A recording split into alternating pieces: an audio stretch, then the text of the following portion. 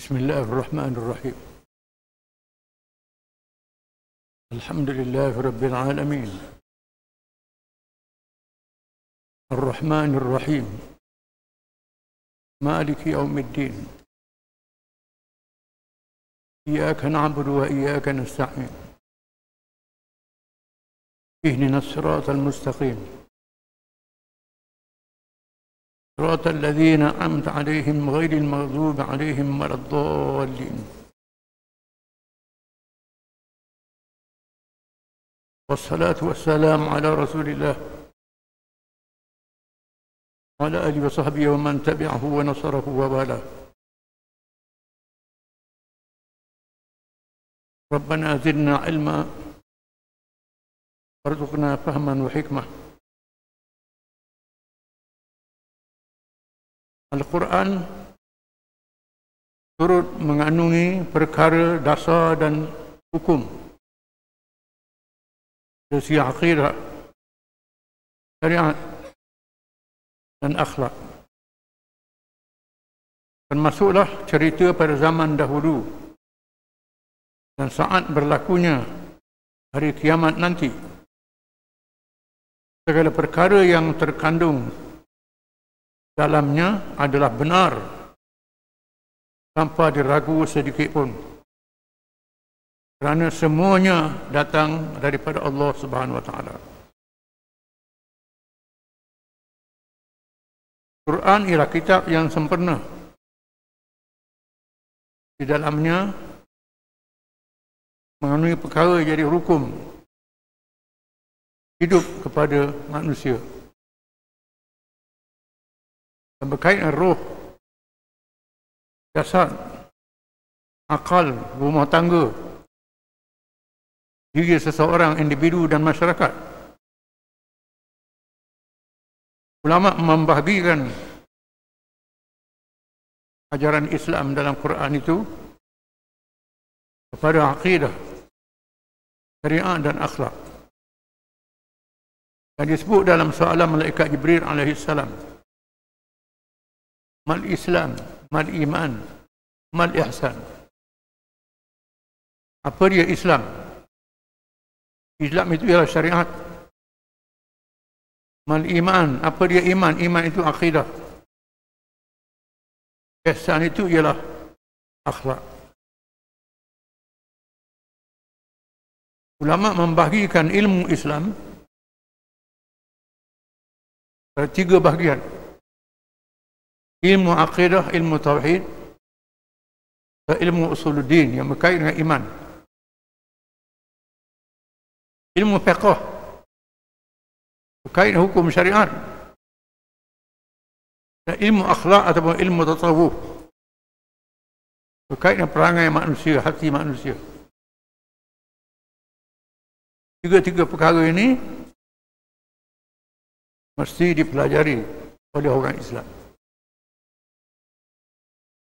Ada fardu ain, fardu kifayah. Fardu ain, talabul ilm fardhu ala kulli muslimin wa muslimah. Menuntut ilmu itu wajib di atas tiap-tiap orang, lelaki dan perempuan. Perkara rukun Islam, rukun iman, perkara akhlak, baik buruk, tiap-tiap orang mesti tahu. Tak boleh tak tahu. Kecuali orang tu tak ada akal, kanak-kanak, gila. Orang yang ada akal, tiap-tiap orang Islam mesti tahu. Fardu ain. Yang kedua ialah fardu kifayah. Mengetahui secara mendalam, yatafaqahu fid din. Mereka bertafaqquh dalam urusan agama. Tahu dengan mendalam. Kerana ada orang alim yang tahu dengan cara yang mendalam. Mendalam betul. Faham tiap-tiap perkara yang ada dalam Islam itu. Dalam agama kena ada seorang. Kalau tak ada, berdosa. Fardu kifayah. Ketiga, warasikhuna bil ilmi. Mereka mendalam dalam ilmu yang betul-betul mendalami, boleh ijtihad. Boleh berijtihad. Perkara yang tak nyata nasnya, yang tak ada nas, dia boleh menyatakan hukum. Dasar kepada nas. Kena ada dalam masyarakat. Kalau tak ada, dosa masyarakat itu. Yang kena faham. Berlaku hari ini, fardu ain, orang ada cara. Tak tahu rukun Islam, tak tahu halal haram, tak tahu sembahyang wajib ke tak. Ini berat, tak boleh. Yang kena tahu tiga-tiga bahagian itu, jangan sebahagian je. Tak mengaji akidah je, tak mengaji fiqh. Mengaji fiqh tak mengaji tasawuf, tak mengaji akhlak. Mengaji tasawuf tak mengaji hukum fiqh, tak boleh. Mesti kena mengaji semua. Kalau tak mengaji semua, ikut syaitan. Maka dia udkhulu fi silmi kaffah wa la tattabi'u khutuwati syaitan innahu lakum aduwwun mubin. Ya ayyuhalladzina amanu udkhulu fi silmi kaffah. Orang yang beriman, masuklah kamu dalam Islam semuanya. Jangan ikut langkah-langkah syaitan. Kalau duduk baca kitab sahur, tak sahur je. Baca kitab fiqh je. Tak semua, tak boleh. Mesti kena mengaji semua. Dalam Quran mengandungi semua itu. Perkara syariat, halal dan haram. Kena tahu. Lagi babi haram. Zina haram. Arak haram. Kena tahu. Itu fardu ain. Tiap-tiap orang. Kena tahu. Masuk fardu ain. Apa dia hikmahnya, apa dia itu, fardu kifayah lah. Nak syarah panjang-panjang ni. Itu kena faham. Kemudian perkara yang baru timbul, yang tak ada zaman dulu, dah ada macam-macam ni. Itu ar-rasikhuna fil ilmi. Mereka mendalam dalam ilmu. Kerana sebab haramnya arak, mabuk. Maka benda yang lain mabuk haram juga. Jangan kata tak boleh, walaupun tak ada dalam Quran. Kena faham. Quran menceritakan perkara zaman dahulu. Zaman ribu-ribu tahun dahulu. Cerita Namrud, cerita Fir'aun, cerita kaum Nabi Nuh, kaum Ad, kaum Samud. Quran menceritakan. Semuanya benar. Semua benar. Betul. La raiba fihi hudan lil muttaqin. Quran tidak syak lagi menjadi petunjuk kepada mereka yang bertakwa. Tak syak lagi, tak boleh syak. Mesti kita kena saja. Itu ilmu Allah Ta'ala. Perkara yang haram mendatangkan mudarat. Mengikut kajian. Memang begitulah. Yang halal tu baik. Cerita zaman dulu, betul. Cerita tentang bulan bintang di langit, betul. Maka cerita hari kiamat, cerita malaikat, surga neraka, lain-lain adalah betul. Yang Quran beritahu ada iblis, ada syaitan, ada jin, itu betul. Kesempurnaan petunjuk Al-Quran yang dinamakan dengan Islam itu ditegaskan oleh Allah SWT.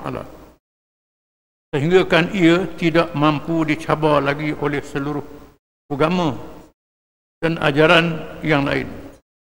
Oleh itu umat Islam tidak lagi berhajat kepada petunjuk yang lain daripadanya dalam segala urusan kehidupan mereka. Bila Islam sudah sempurna, tak perlu kita pakai hak lain. Pakai ahli falsafah barat, Greek, Yunani, falsafah Cina, falsafah India, macam-macam. Yang ni ada orang satu kerja pula duduk cari ajaran falsafah Buddha macam-macam. Ada tak sama dengan Islam? Duduk cari tak ada pasal-pasal. Islam dah sempurna. Cukup dah Islam ni. Cukup. Bila Sayyidina Umar bin Khattab radhiyallahu anhu tertarik mendengar cerita orang-orang Yahudi yang masuk Islam. Orang Yahudi masuk Islam, dia banyak baca kitab. Kitab Taurat, macam-macam kitab. Memang Menariklah kitab-kitab itu. Jadi orang minta nak tulis, nak cantik. Nabi kata, mengada-ngada. Mutahawiyukuna antum, kamu mengada-ngada. Tidakkah Quran yang Tuhan beri pada aku ni dah cukup? Sekiranya Nabi Musa masih hidup, saya Nabi Musa wajib ikut aku, tak boleh. Bahkan Nabi Isa alaihi salam yang turun di akhir zaman ikut syariat Nabi Muhammad sallallahu alaihi wasallam. Quran menasahkan kitab-kitab zaman dahulu. Jika ada persamaan sekalipun, perkara tersebut hanyalah kebetulan secara fitrah sahaja. Akan tetapi secara asasnya tidak sekuat Islam yang datang daripada Allah SWT. Ini jelaskan oleh firman Allah Ta'ala. Sekiranya dibuat kajian, di sana ada ajaran yang serupa Islam dengan agama lain. Contohnya, Islam mewajibkan taat pada dua ibu bapa. Agama lain kata begitu juga. Wajib taat ke ibu bapa. Hindu, Kristian, Buddha, semua kata wajib taat ibu bapa. Rupa tu secara kebetulan saja. Kebetulan. Dasarnya lain. Dasarnya akidah tauhid. Agama lain ibu bapa ni sembah hanya Tuhan. Lain.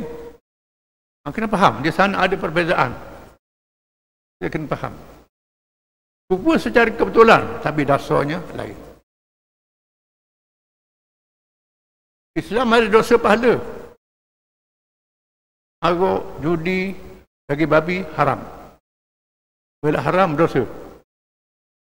Agama lain, agama dia kata haram. Sami-sami dia ubah jadi halal. Agak jadi halal, orang ramai suka belaka. Dia ubah agama dia. Yang haram jadi halal, yang halal jadi haram. Ini agama lain. Islam tak begitu. Sempurnanya Islam ni tak boleh dicapai oleh agama lain. Firman Allah Ta'ala SWT.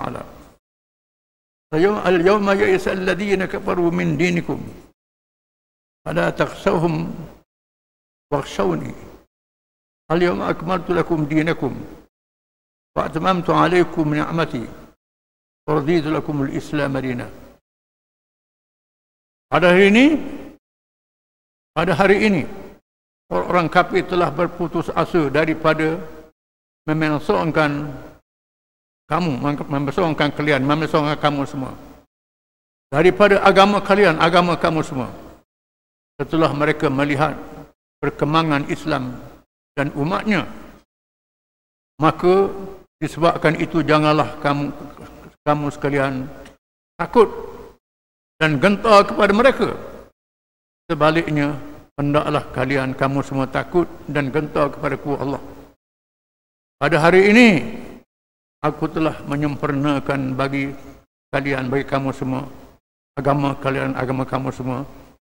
Dan aku telah mencukupkan nikmat-Ku kepada kalian, kepada kamu semua. Dan aku telah meredai Islam itu menjadi agama bagi kalian, bagi kamu semua. Hari ini, hari yang dimasukkan dalam ayat ini ialah hari berlakunya Haji Wada, Haji Selamat Tinggal. Haji terakhir dilakukan oleh Nabi Muhammad SAW. Haji terakhir. Nabi pergi haji, lepas tu Nabi wafat. Ayat ini turun pada masa Nabi pergi Haji Wada, Haji Selamat Tinggal. Bila turun ayat ini, agama Islam sempurna. Lalu orang gembira, suka. Orang kos dia.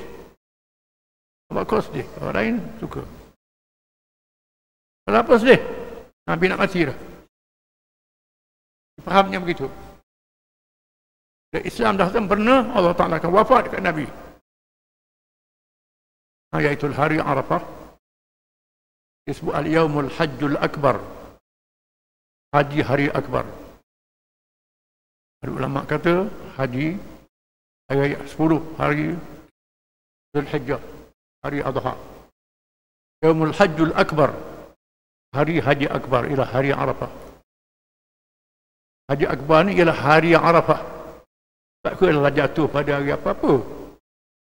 Ada orang kata kalau haji Arafah hari Jumaat, Haji Akbar. Itu tak betul.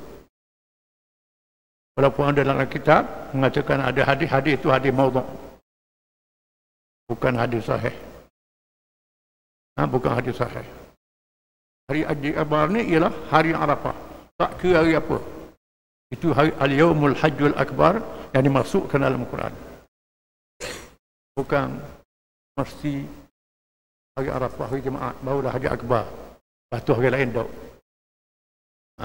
Itu kena ada dalam kitab lah. Kitab ni macam-macam. Ada dhaif dia masuk, ada lemah dia masuk, ada reka dia masuk dalam kitab ni. Ini memerlukan ar-rasikhuna bil ilmi, yang mendalami ilmu barulah tahu benda-benda macam ni. Ya. Masalah ada kitab fiqh.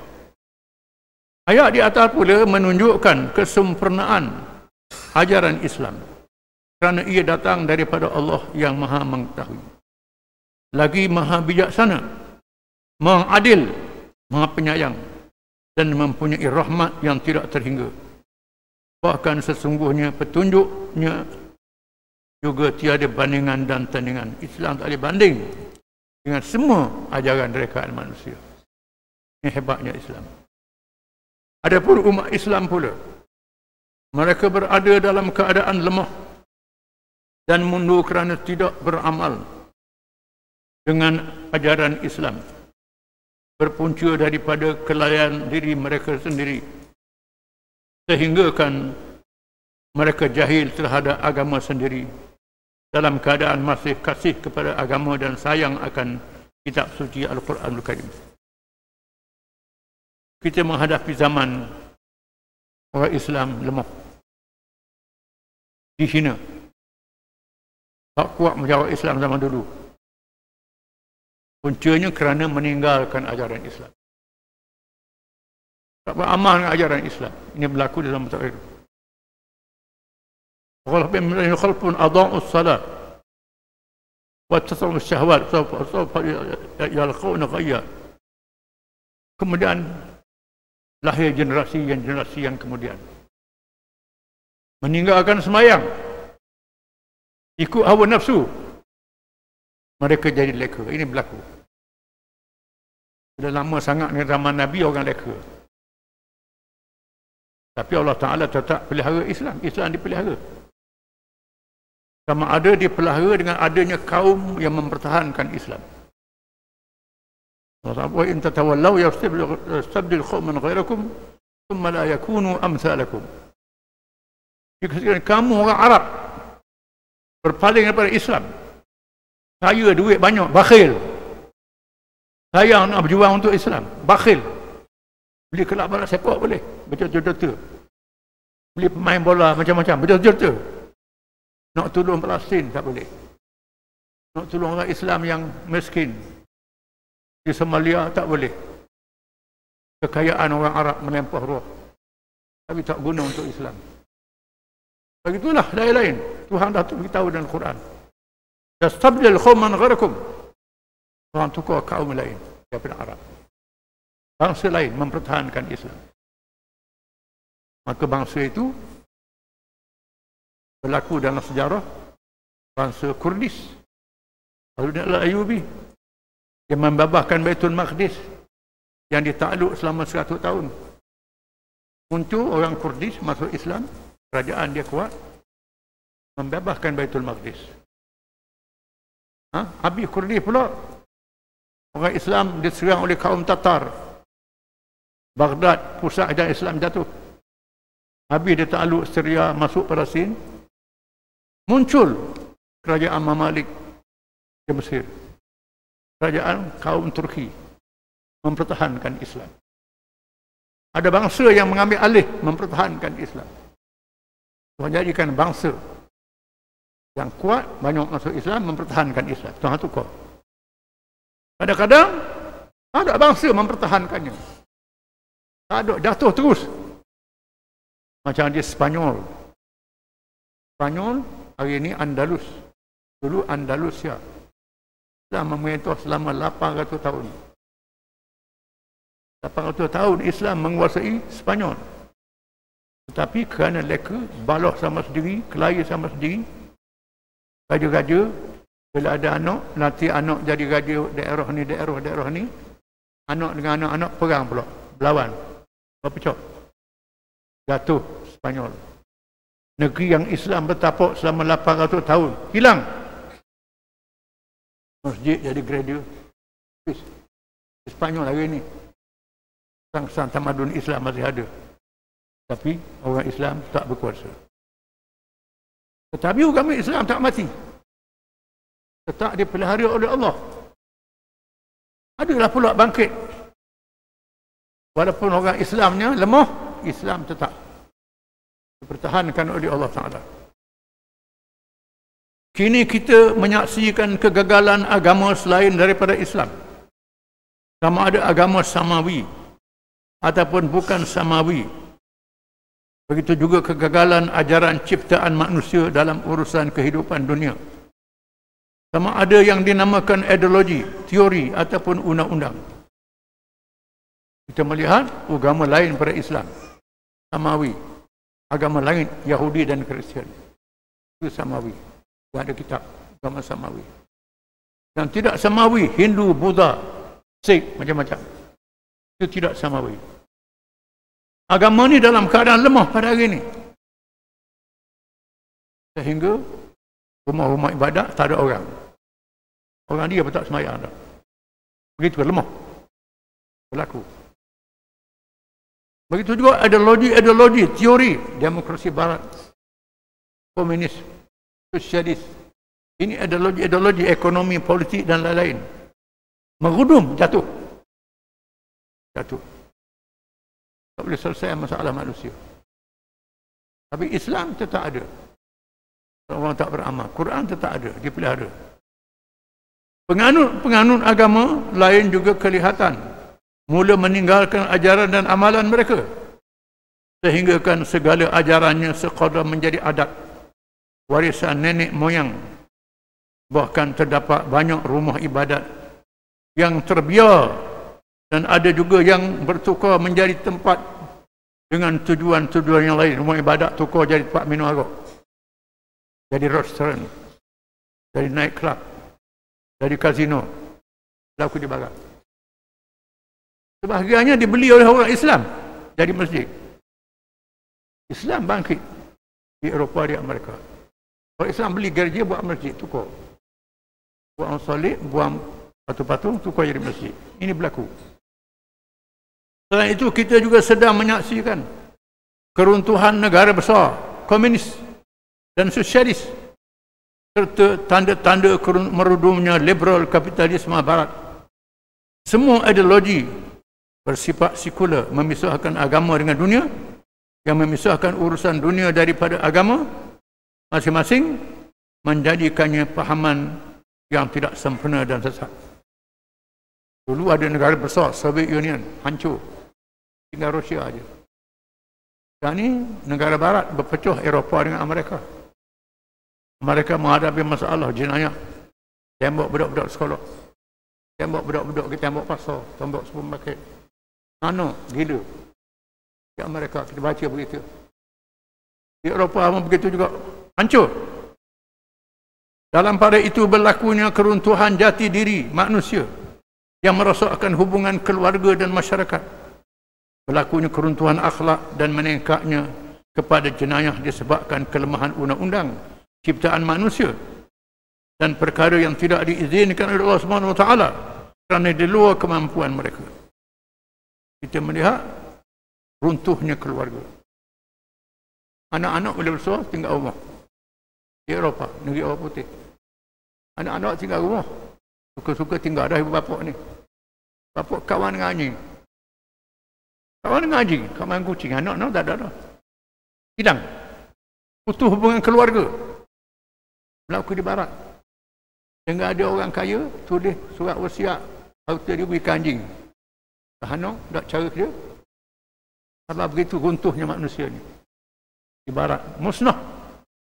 Kosok. Kerana meninggalkan peraturan Allah. Di samping itu ada juga kalangan mereka yang bersikap melampau yang kata keluar daripada fitrah manusia kepada sifat binatang, bahkan mereka itu lebih teruk daripada itu, teruk pada binatang, kahwin laki sama laki, puan sama puan. Itu sekali, tak payah kahwin, hidup bebas, kahwin laki sama laki, puan sama puan, macam-macam binatang betul buat begitu. Dahsyat, punah. Bagaimana yang dinyatakan oleh firman Allah SWT, walaqad zara'na li jahannama katsiran minal jinn wal ins lahum qulubun la yafqahuna biha walahum a'yunun la yubsiruna biha walahum adhanun la yasma'una biha ulaika kal an'ami bal hum adall ulaika humul ghafilun. Surah Al-A'raf ayat 179. Dan sesungguhnya kami jadikan untuk isi neraka jahanam kebanyakan daripada jin dan manusia yang mempunyai hati tetapi tidak mahu memahami dengannya ayat-ayat Allah, yang mempunyai mata tetapi tidak mahu melihat dengannya bukti keesaan Allah, dan mempunyai telinga tetapi tidak mahu mendengar dengannya ajaran dan nasihat. Mereka itu seperti binatang ternak, binatang yang dipelihara, bahkan mereka lebih sesat lagi. Mereka itulah orang-orang yang lalai. Tuhan dah beritahu akan berlaku ada kalangan manusia ni lebih teruk pada binatang lagi. Ada akal, tak fikir dengan akal dia, fikir bukan-bukan. Ada mata tak tengok untuk ambil pengajaran, ada telinga tak dengar untuk belajar mengaji, dengar benda-benda mengarut laku. Ahli neraka terdiri daripada orang yang mengkufuri nikmat akal dan panca indera kurniaan Allah SWT apabila mereka tidak memanfaatkannya sebaik-baik untuk memahami hakikat keimanan dan hikmat di sebalik syariatnya. Disebut oleh Syekh Wabah Zuhaili dalam tafsir dia, sebab jadi ahli neraka ni antara ni tak syukur nikmat Tuhan beri kita jadi manusia, ada mata, ada akal, ada telinga, ada apa, ada mulut, macam-macam pelik pada makhluk lain, kelebihan. Tak syukur dengan kelebihan Tuhan beri ni, menyebabkan jadi ahli neraka. Juga firman Allah Subhanahu wa taala, zahara al-fasadu bil barri wal bahri bima kasabat aydin nas yudhiquhum ba'da alladhi amilu la'allahum yarji'un. Telah timbul pelbagai kerosakan dan bala bencana di darat dan di laut disebabkan apa yang telah dilakukan oleh tangan manusia. Oleh tangan manusia sendiri timbulnya yang demikian kerana Allah hendak merasakan kepada mereka sebahagian daripada balasan akibat perbuatan buruk yang telah lakukan, supaya mereka agar kembali insaf dan bertaubat. Menegangkan musnah darat, musnah laut, musnah darat, komuk nak buat pembangunan, buang bukit, tambuh paya, ikut dan ikut suka, menyebabkan kawasan padahan tak cukup, bukit jadi paku bumi tercabut, jadi cabut. Kalau rumah kita cabut paku banyak sangat, utuh rumah tu. Laut, musnah laut. Hidupan laut habis, tomok. Nak hautia banyak. Pokok habis telurnya, anak kecilnya, patut buang. Tomok halabut. Akhirnya laut pun punah, darat pun punah. Kerana perangai manusia yang halabut, yang tomok. Dia nak piti banyak je. Tak fikir masa panjang. Musnah. Sebab perbuatan tangan manusia sendiri kita saksikan. Di laut musnah menghadapi kesusahan. Ayuh nak saya ikan, kita bunuh. Benar-benar bunuh, ambil belaka. Lepas tu tahu. Membazir, syaitan. Lepas tu darat pula. Lagu darat. Memusnahkan diri sendiri. Manusia memperoleh kebaikan di bumi dan di langit dengan sebab ketaatan yang dilakukan. namun sebaliknya mengalami kemudaratan seperti kekurangan tanaman dan buah-buahan akibat maksiat yang dilakukan. Maksiat pula banyak, tidak ada berkat. Wallahu a'lam.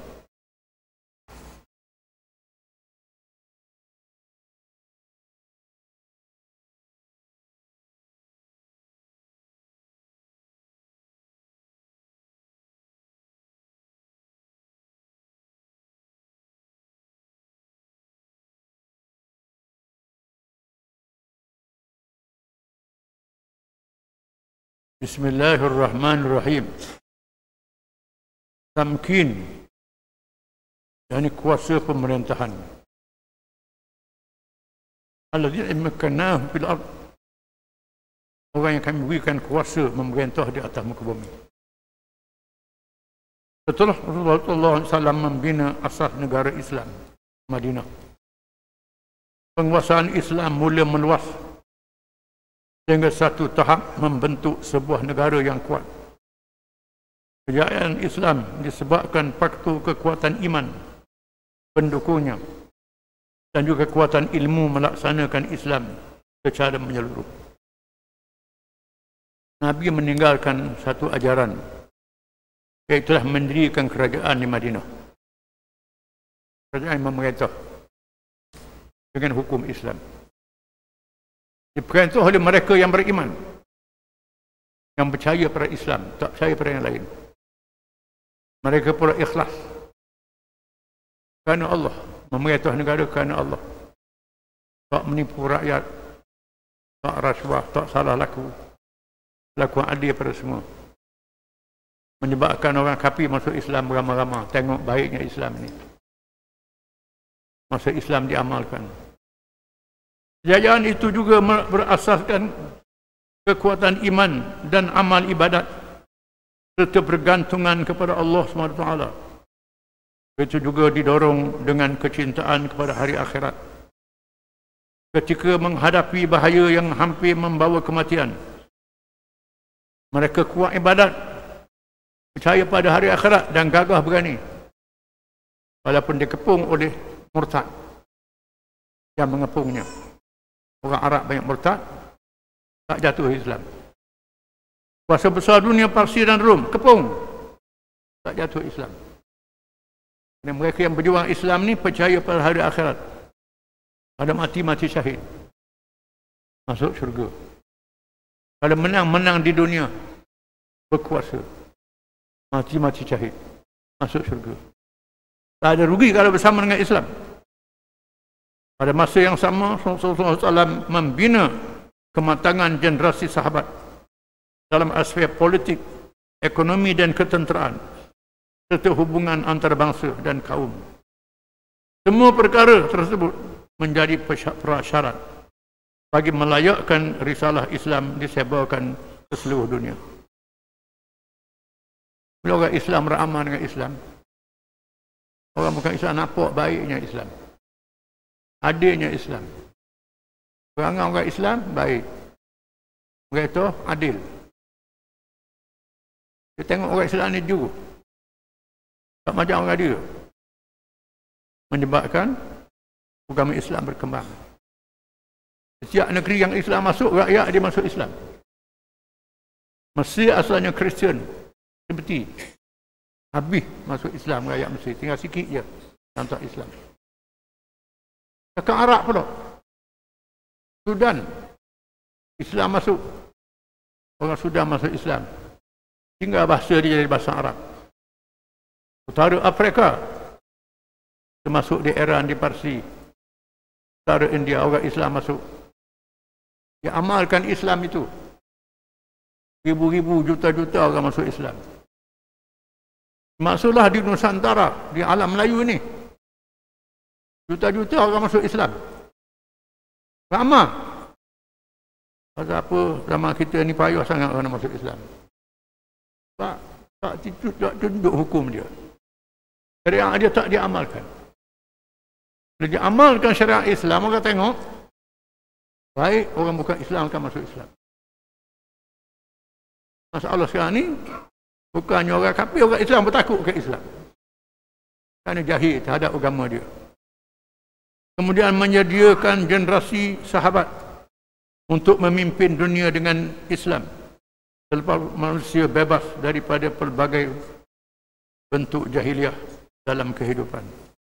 Walaupun Nabi wafat, Nabi meninggalkan sahabat-sahabat yang setia beramal dengan Islam. Seterusnya, mewujudkan sebuah negara besar dan kuat yang menjadi keperluan untuk mendepani cabaran dan membawa risalah bagi menyelamatkan manusia daripada dua masalah. Satu masalah cengkaman agama yang karut, dua masalah pemerintahan zalim yang didukung oleh kuasa besar dunia. Bila Islam muncul, mengatur dengan adil dengan baik, rakyat negara lain tengok moleknya Islam ni. Sebab rakyat dia tak sokong kerajaan, sokong Islam. Dan sebab itu Islam masuk dengan mudah. Menjatuhkan kuasa-kuasa besar dunia, masuk dengan mudah je. Bila orang Islam masuk, mengetuh dengan Islam, masuk Islam rakyat dia. Ini berlaku. Macam banjir, tak boleh dihalang, tak boleh sekat. Kedua-dua masalah di atas melaksanakan sistem jahiliah. Masalah jahiliah, iaitulah agama karut dihapuskan, pemerintahan zalim dijatuhkan. Bahkan masyarakat dan negara jajahan takluknya juga dinaungi dengan konsep dan sistem yang sama. Di sana kuasa besar, jajahan takluk dia. Dia zalimi, sesat. Bila Islam masuk, jajahan takluk jatuh, negara-negara itu jatuh. Islam memerintah. Sehingga melibatkan 3 benua utara Afrika, selatan Eropah dan sebahagian besar benua Asia. Penyusunan Al-Quran. Apabila ramai ulama, sahabat dan penghafal Al-Quran yang gugur syahid, maka wujud kebimbangan terhadap kesinambungan Al-Quran dan ilmunya. Keadaan itu menyedarkan para pemimpin dalam kalangan sahabat radhiyallahu anhum betapa perlunya Al-Quran itu dipelihara secara tulisan. Bila berlaku peristiwa murtad, sahabat-sahabat bangkit mempertahankan Islam. Di antaranya ialah sahabat-sahabat yang hafal Quran. Berperang. Bukan hafal Quran duduk sejik je, duduk ngangguk-ngangguk baca Quran je. Itu hafal Quran, duduk hati ke Quran itulah. Tak tegakkan Quran itu. Ini hafal Quran, tegakkan hukum dia, pertahankan dia. Keluar berperang. Dengan Sani Abu Bakar. Penghafal Quran banyak mati syahid. Orang hafal Quran banyak mati syahid. Mereka ni berebut nak mati syahid. Sahabat-sahabat ni. Sebanyak mati syahid, maka dibimbang Quran akan hilang. Sebelum itu Al-Quran disimpan secara hafazan dalam diri Rasulullah SAW sendiri dan beberapa orang sahabat yang lain. Rasulullah SAW telah menugaskan beberapa orang sahabat sebagai penulis Al-Quran setelah ia diwahyukan. Lalu mereka menulis pada pelbagai alatan seperti belulang, tulang, pelepah tama dan sebagainya. Sebahagiannya Nabi suruh tulis Quran ni. Sahabat-sahabat tulis. Jadi tak berkumpul. Dia tulis di belulang besar mana sangat. Tulis di tulang, tulis di macam-macam lah. Yang boleh tulis tu pelepah sama, ditulisnya. Di pelepah, tulis ayat-ayat Quran ni. Disimpan. Jadi berselerok. Orang hafal Quran banyak mati. Namun para sahabat radhiyallahu anhum masing-masing tidak menyimpan senaskah Al-Quran dalam satu tempat selengkapnya. Apabila seramai 70 orang sahabat yang menghafal Al-Quran gugur syahid. 70 orang hafal Al-Quran syahid. Khususnya dalam peperangan Al-Yamamah ketika menentang Musailamatul Kadzab. Maka Khalifah Abu Bakar radhiyallahu anhu telah mengambil keputusan untuk mengumpulkan Al-Quran secara bertulis. Maka mengarahkan supaya Quran ditulis semua. Ditulis dan dikumpul. Keputusan yang dipilih oleh Abu Bakar radhiyallahu anhu itu mendapat sokongan daripada seluruh sahabat. Sekalipun tidak ada mana-mana perintah yang jelas secara nas daripada Al-Quran dan hadis Rasulullah SAW. Tak ada nah Quran suruh tulis. Buat satu kitab. Tak ada hadis Nabi suruh tulis. Tak ada hadis Nabi. Semua jaga Quran dia, jaga hafal ke jaga selesai. Ini termasuk dalam siasah syariah. Perkara yang tak ada nas tapi kena buat untuk jaga agama. Kalau Abu Bakar menganjurkan orang yang hafal Quran baca, saling. Orang yang simpan di rumah bawa, kumpul semua. Kemudian tugas mengumpulkan Al-Quran secara lebih terperinci dibentuk pada zaman Khalifah Uthman bin Affan radhiyallahu anhu.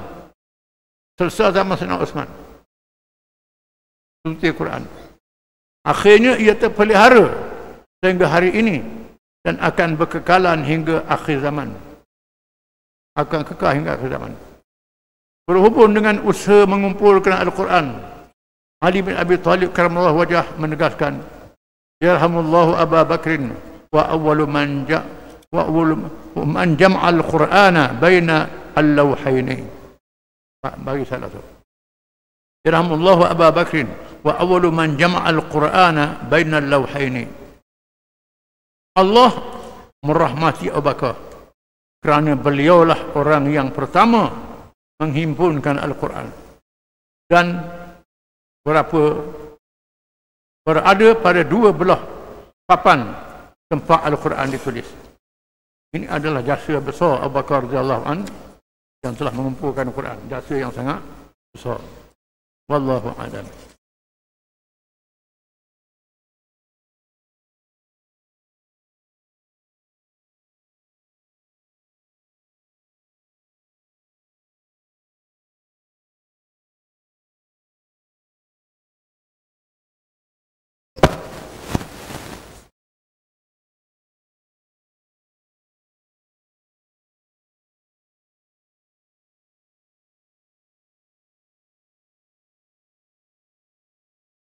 أعوذ بالله من الشيطان الرجيم. يا أيها الذين آمنوا أطيعوا الله وأطيعوا الرسول وأولي الأمر منكم فإن تنازعتم في شيء فردوه إلى الله والرسول إن كنتم تؤمنون بالله واليوم الآخر ذلك خير وأحسن تأويلا.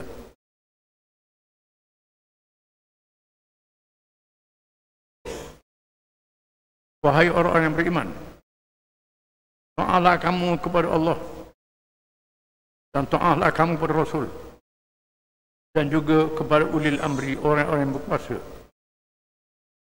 dan kalangan kamu, daripada kalangan kamu.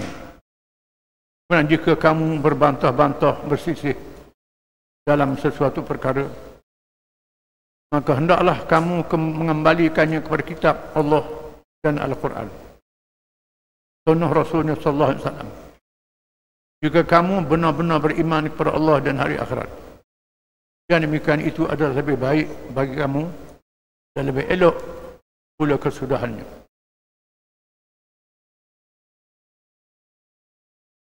Ayat ini ayat sangat penting bagi orang Islam.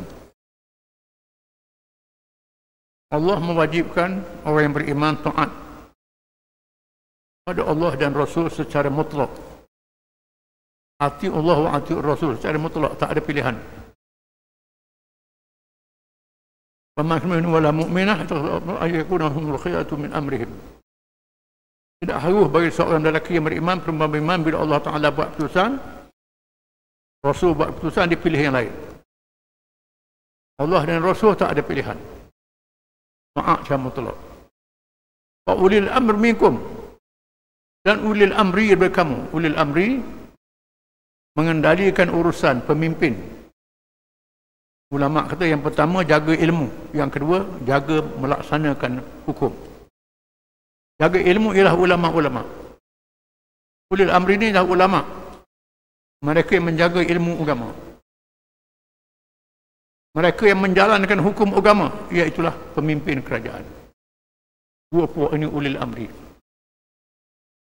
Ta'atnya tidak mutlak. Selagi taat kepada Allah dan Rasul. Kalau tak taat kepada Allah dan Rasul, tak diikut. Ulama mengatakan, sebab turun ayat ini bersempena dengan Abdullah bin Huzafah bin Qih bin Adi al-Ansari al-Badri. Dia ini seorang sahabat ahli badar. Ahli badar ni orang yang Tuhan ampun dosa dia, buat apa-apa pun.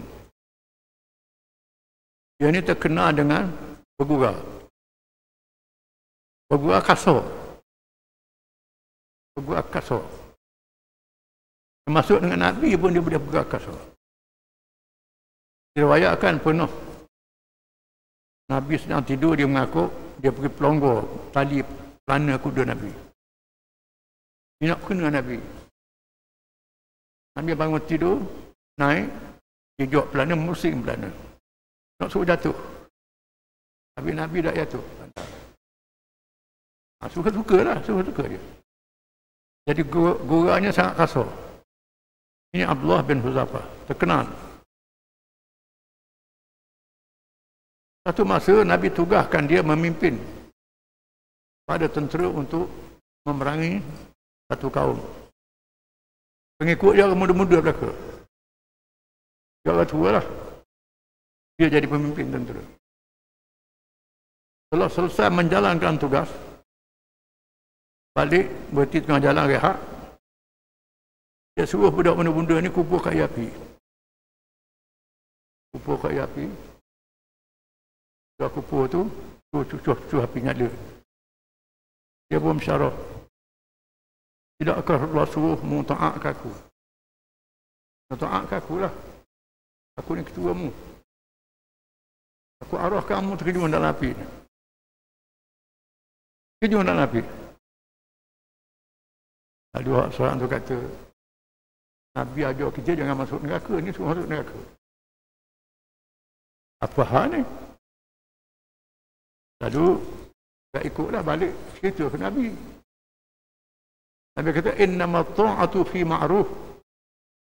Ta'at dan perkara yang betul. Perkara yang salah tak boleh ta'at. Tak boleh ta'at. Ayat ini jadi hukum. Ketaatan pada Allah dan Rasul adalah mutlak. Tak belah bagi. Allah Maha Suci daripada segala kekurangan. Rasul maksum dipelihara oleh Allah dengan wahyu. Orang lain pada Rasul tak terpelihara. Ulama baik, pemimpin baik, arahan-arahan dia tu tengok menepati hukum syarak atau tidak. Yang jaga hukum syarak ialah ulama. Yang melaksanakan hukum syarak ialah kerajaan yang memerintah. Dua pihak. Ulil amri ialah ulama dan umara. Ulama dan pemimpin yang memerintah. Mengikut hukum Islam. Mengikut hukum Islam wajib kena taat. Dan Abu Bakar bila nanti jadi khalifah, ati'uni ma ata'tullah rasulah. Fa idza asaituhu fala ta'ata li alaikum. Taat pada aku selagi aku taat pada Allah dan Rasul. Kalau aku tak taat pada Allah dan Rasul, jangan taat pada aku. Ini ucapan Abu Bakar. Jadi Umar sama. Sara'aitum fi i'wijajan falyuqawwimhu. Dia tengok aku menyeleweng, perbetulkan, Sayyidina Umar kata. Jangan biarkan aku menyeleweng.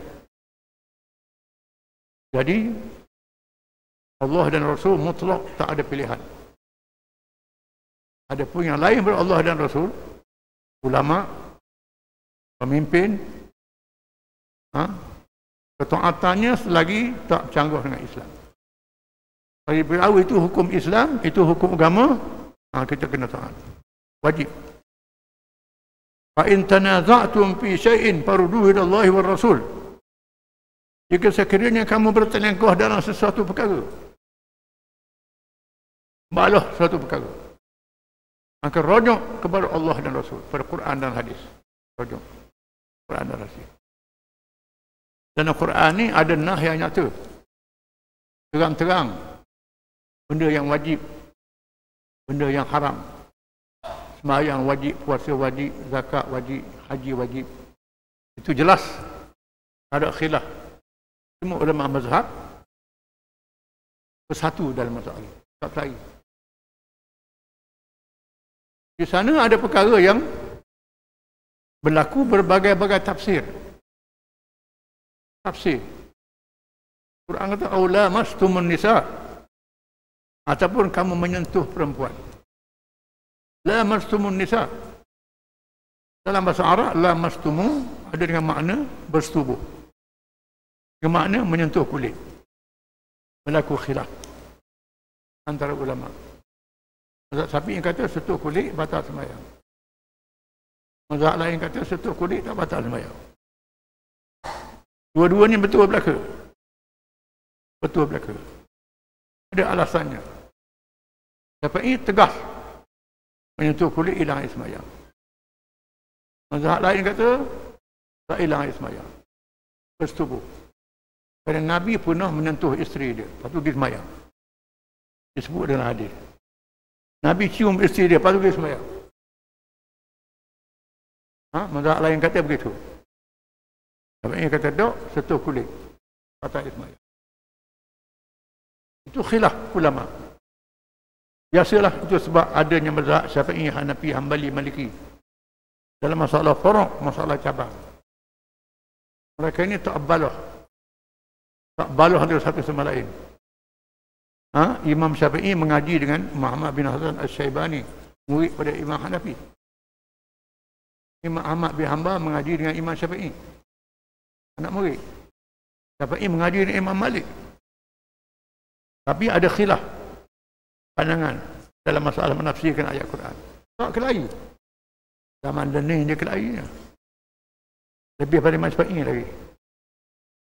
Daripada Imam Malik lagi ahli untuk adat tu. Orang nak pegang pendapat dia, dah lah. Bukan dalam kitab-kitab Syafi'i harus kita ikut imam mazhab lain, tak ada salah. Hanya kita pergi Mekah. Imam Masjid Mekah tu mazhab Hambali, bismillah bukan Fatihah. Tak baca bismillah, baca Fatihah. Alhamdulillah selalu. Tapi yang kata tak, bismillah ni Fatihah. Orang baca bismillah tak sah sembahyang. Apa begitu benar? Tapi mazhab lain kata tak, sunat je. Baca tak apa, tak baca tak apa. Tapi ulama Syafi'i membenarkan sembahyang di belakang imam mazhab yang lain. Tak ada masalah kerana kepahaman imam itu sah sembahyang dia. Kalau kita anggap kita tak sah, boleh ikut sembahyang, tak ada salah. Imam Syafi'i murid Imam Malik. Begitu. Ahmad bin Hanbal murid Imam Syafi'i. Tak kelahi. Kalau bertelangkah balik pada Quran, balik pada hadis. Tetapi tak serta masalah. Ikutlah. Nabi kata, "Man ijtahada fa asaba falahu ajran. Fa akhta falahu ajrun wahid." Orang siapa yang berijtihad, ijtihad dia betul, dapat 2 pahala. Orang siapa ijtihad dia salah, dapat 1 pahala. Yang salah pun boleh pahala juga. Boleh pahala, tak jadi salah. Tak jadi salah. Famsahu biru'usikum wa arjulakum ilal ka'bain. Sapulah kepada kamu dan basuh kaki kamu. Baik sembahyang. Wa arjulakum. Ada qira'ah wa arjulikum. Famsahu biru'usikum wa arjulikum. Sapulah kepada kamu dan sapulah kaki kamu. Ada mazhab yang tak basuh kaki, sapu kaki dia. Dia ambil sembahyang sapu kaki. Enggak, kita tak boleh. Tapi oleh kerana ada mazhab yang mendapat begitu, itu daripada orang Islam. Yang kita anggap ni kafir. Tak boleh. Ini masalah furu', masalah cabang. Itu kena faham. Imam Malik kata, semua cakap manusia boleh diterima dan boleh ditolak. Termasuk cakap aku. Kalau pendapat aku begini, aku rasa betul. Sahabatnya kata lain. Itu hal dia lah. Kecuali cakap yang putus. Cakap orang yang ada dalam kubur ini, tunjuk kubur Nabi. Nabi yang cakap, tak boleh tolak. Allah dan Rasul, itu mutlak. Fahim Allah dan Rasul, ada benda furu', benda cabang. Ada benda asas. Benda asas tidak ada khilaf. Tak ada khilaf. Ada benda yang besar terdapat kalangan orang kita, dia tak mengaji. Quran mengatakan dihalalkan kamu berkahwin dengan perempuan ahli kitab.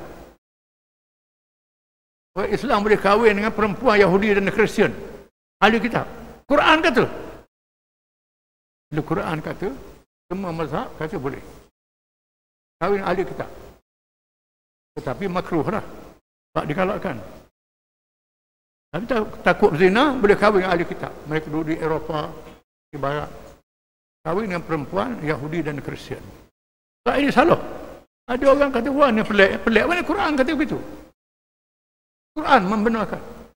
Bila ada ayat Quran, mazhab apa? Mazhab Quran hadis lah. Kata kaum muda mana? Tua sekali tu. Ini Quran. Ini faham. Banyak orang kita tak faham dalam masalah ini. Ada masalah asas, masalah cabang, masalah faruk. Masalah faruk ni kita boleh khilaf.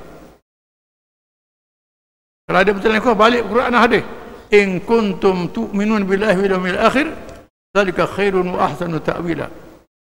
Jika kamu benar-benar beriman pada Allah dan hari akhirat, itu penyelesaian sebaik-baiknya. Yang jadi masalahnya pakai hukum orang putih, hukum orang kafir. Dalam Quran tak ada, dalam hadis tak ada, dalam mazhab pun tak ada. Pakai hukum orang kafir bawa. Ya, ini tak boleh. Ini terang-terang. Kalau hukum orang Islam bawa, banyak mazhab tak ada masalah. Tetapi mazhab pun tak ada, kafir bawa. Dia pergi pakai. Tak boleh. Itu tak boleh. Macam Arab kalau ada lesen halal, tak ada lesen buat haram. Itu tak boleh, tak ada mazhab tu. Judi kalau ada lesen halal, tak ada lesen haram. Itu tak betul tu. Kerana benda yang ada nas haram, tak boleh pertikaian lagi. Kita kena faham. Benda yang nasnya tidak nyata boleh khilaf. Yang nasnya nyata tak boleh khilaf. Kena faham. Semua perkara itu bawa perkara akhirat belaka. Wallahu a'lam.